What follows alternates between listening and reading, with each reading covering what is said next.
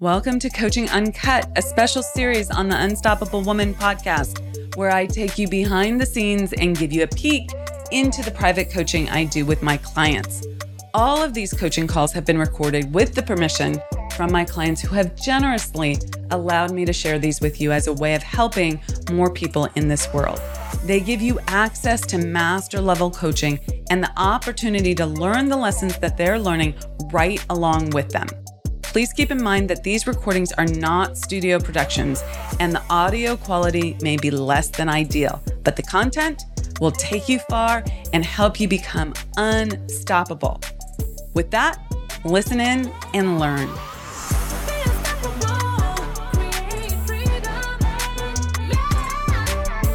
Hello, good morning. How are you? Good. I am doing much better than I have for the last week. So life is good. You know. Okay, tell me all about it. Oh, I had a realization, a perceptual realization in the midst of my spiraling I was having over the last couple of days. Two things. Number one is I realized I was feeling being pulled back by my team instead of pushed forward for advancement with my team. And then in the midst of me feeling that, then I reassessed a bugaboo that was put in my ear. And actually yesterday when I was, chatting with because I was trying to get help, her and I were walking through the weirdness I'm having going on. One of the things was re-emphasize a second time that I was already thinking about. It's interesting that she stated it, and that was, do I bring people on my team expecting them to fail? Mm-hmm. Do you? And I would like to say no, but I will say that the moment I start seeing a repeated pattern of something that someone else has done or something I think that is overly basic, mm-hmm.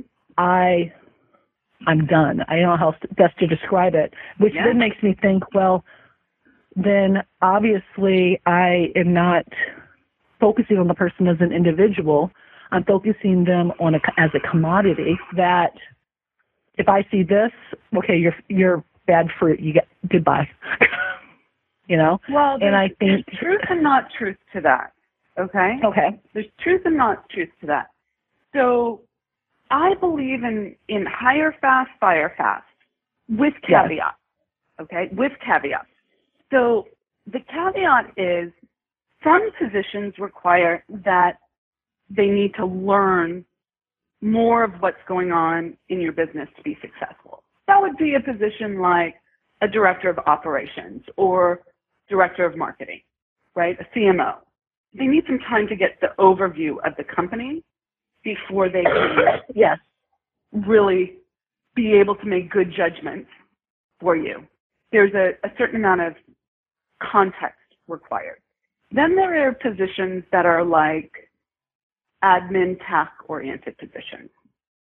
And for those, you have to look at whether people are able to follow directions and how quickly, and whether they are seeking out the proper places to know where the information that they already have is, right? Like if you have a playbook or a manual or some reference material, are they going there first? Are they self-managing that way?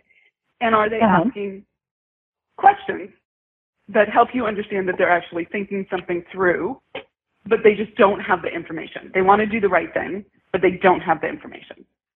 So those are two different categories of people. Within those categories of people, if people are not, if you're getting red flags early, pay attention to that. But I don't know that I think there's two things going on. One, you might have you expecting people to fail. I get that. Okay. That might be a track record for you. However, the answer is to hire better people. Okay? That means probably paying more. That means changing something in your interviewing process. Which is two things that I've done different. Okay. Good. But the expecting people to fail goes away when you hire great teams. when you have the experience of someone coming on board who is ready for the position, okay? And that you're not having to coach up. They're actually already primed and ready for the position. Does that make sense? Yes. If someone if someone is struggling, not with the information, but like you just know that their judgment level is not at the right level for the position, then you haven't hired well. And that's where I'm at with one person that I had that started last week. I've been trying to work with him. My lit ops manager's like, he's not picking up. He's asking unnecessary questions of focus or et cetera. So I started working with him on Friday, worked with him. He came in for a couple hours on Saturday. Okay. A paralegal position, government benefits paralegal. And so is this in part high level? Like a paralegal is kind of in between those two categories. It's both, we need you to be a thinker on your own, right? Yes. Be able to think on your own. And it's a follow the task action. Exactly. And communicate. Because what ended up happening yesterday, because I've been frustrated with, team. So I've been, trying to, when I'm frustrated, I try to stay away because I know I don't want to display the frustration to the negativity of productivity and culture. So yesterday I was doing training with this gentleman, and he had shot me an email because I'd given him some takeaways to do, and he's like, hey, the templates you told me to draft, can I send them out? And of course I replied back to him, those that I emailed approval, go right ahead. Those that I emailed to reference one of your other templates, as soon as you make those changes, it's approved to go out. So then, like 15 minutes later, I see that he sends out an email with the improper, like his original verbiage that had errors all in it. So I immediately walk over to him and I go, hey, what's going on here? I sat down and told you, and that's not the format that was approved in the email. And then he goes, well, I never got an email from you. Well, then why did you send this out? And then, of course, he starts focusing on, well, your X is wrong, and this program's not working, and it's not my fault. And I go, look, we'll address the programming. I go, but my biggest concern I have right now is you asked me a question in an email. I responded back with the condition proceeding before mailing out. You still sent it out, and now you're telling me that you never got the email, which was a consistent condition precedent. Why did you not reach out to me to ask questions?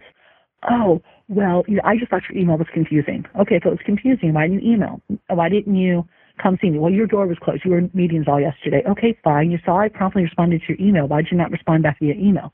Well, you were in meetings. Okay, why didn't you hold off to send that email because it wasn't a 911?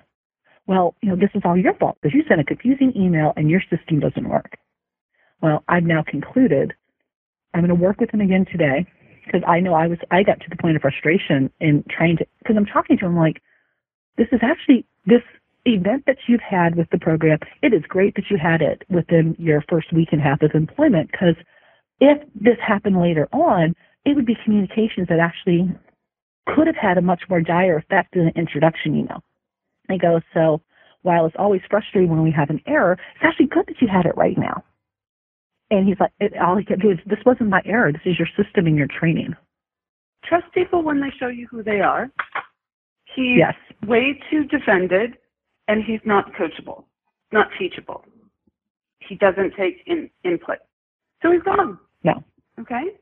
And that's not a flip.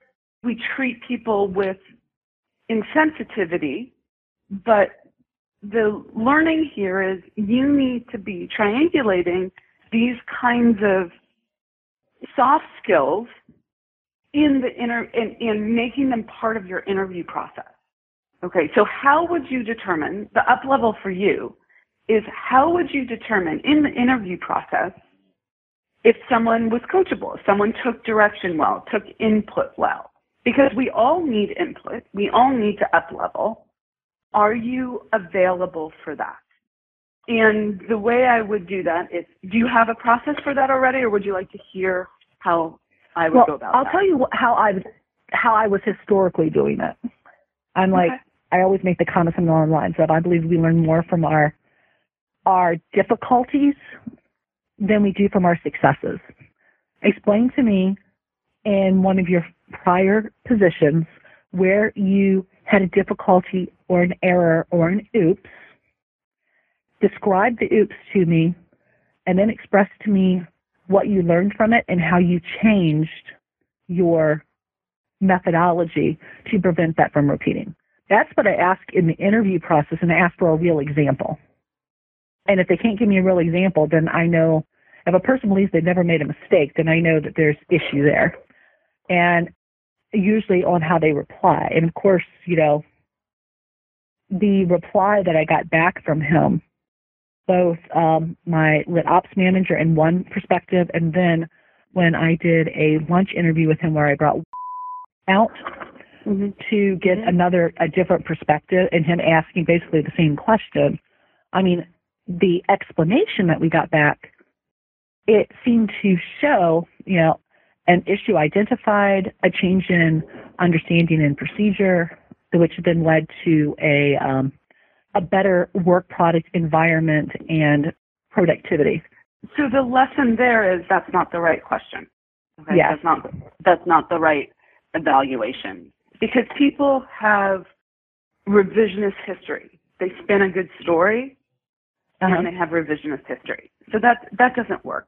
What I think would be better for you would be to give the person an actual task, and I'll give you two options for this. One is a small task that they do, and you're looking for level of detail, and you're looking for how they went about doing it and their process. And then you're going to give them feedback on it in a Zoom call so that you can see their expression on their face. Okay? Okay. And you're going to see how they react. Yes. And this is real life rather than... This is a real example than their storytelling of the event. Correct. Yes, this makes the heart grow fonder even when it comes to events. That's actually a good point.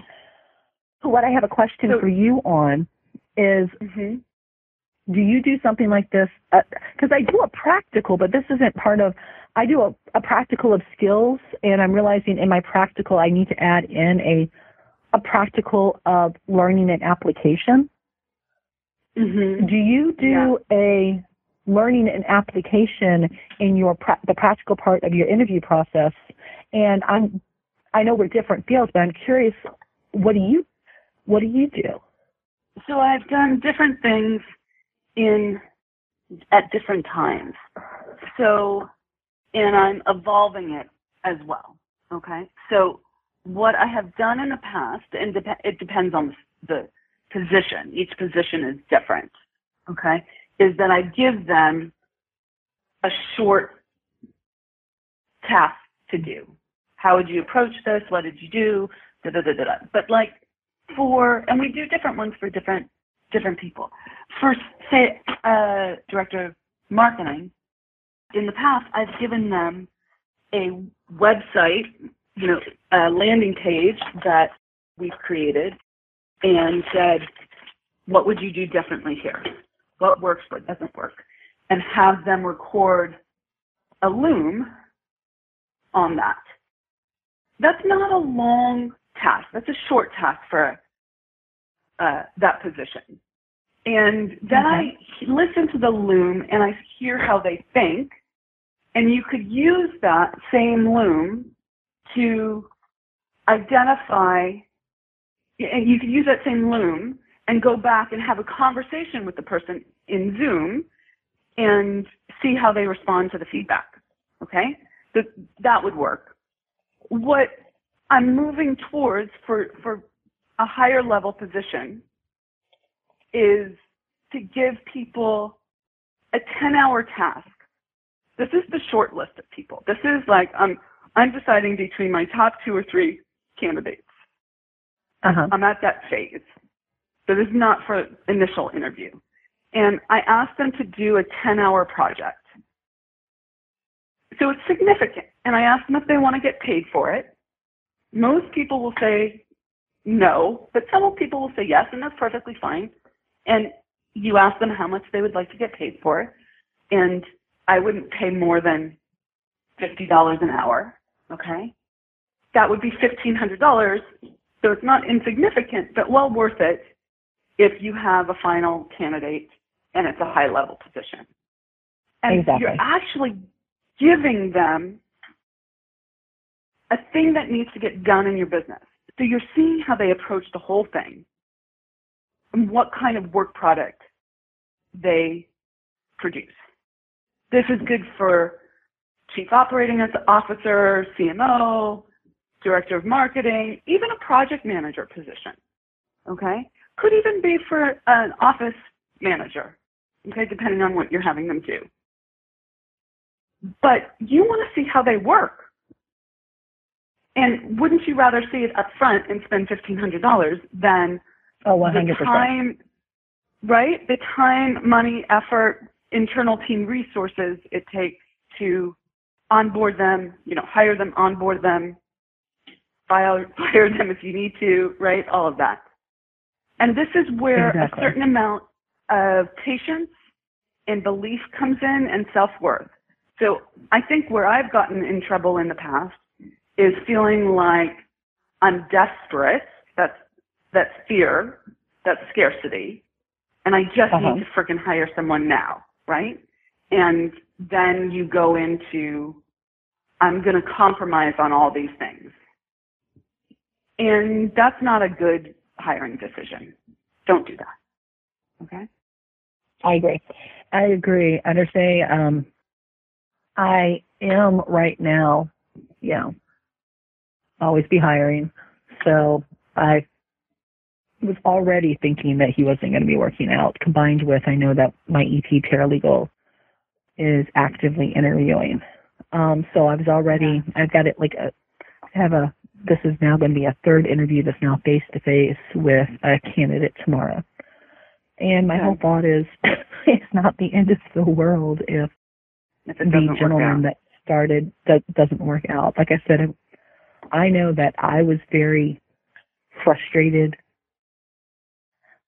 I usually don't get as frustrated as I got with him yesterday, to the point that I'm like, look, I'm stepping out of your office because we're not communicating right now. Yeah. And I don't want to, So note that, okay? That's very important. Note that.